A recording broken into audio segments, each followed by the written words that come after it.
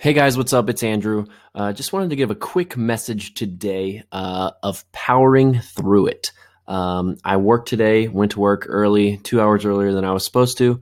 Got home around, I don't know, 6 o'clock, and I could have just went home and just chilled the rest of the night.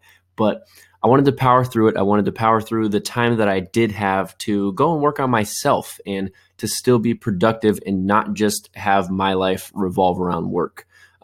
It's really important. It's really important to want to do more other than just work and to be better and to better yourself every day. So what I did after work, I came home, did a little reading, went and worked out. Then I came back and worked on a little hobby of mine that I've been trying to do for a while, which is pick up the guitar and try and play it, which still a novice, still not that great.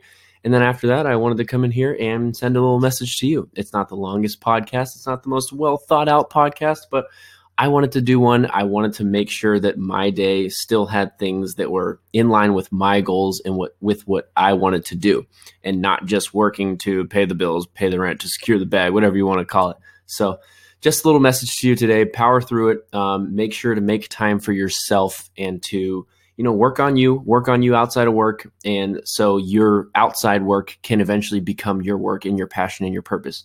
All right, guys, have a good one. Bye.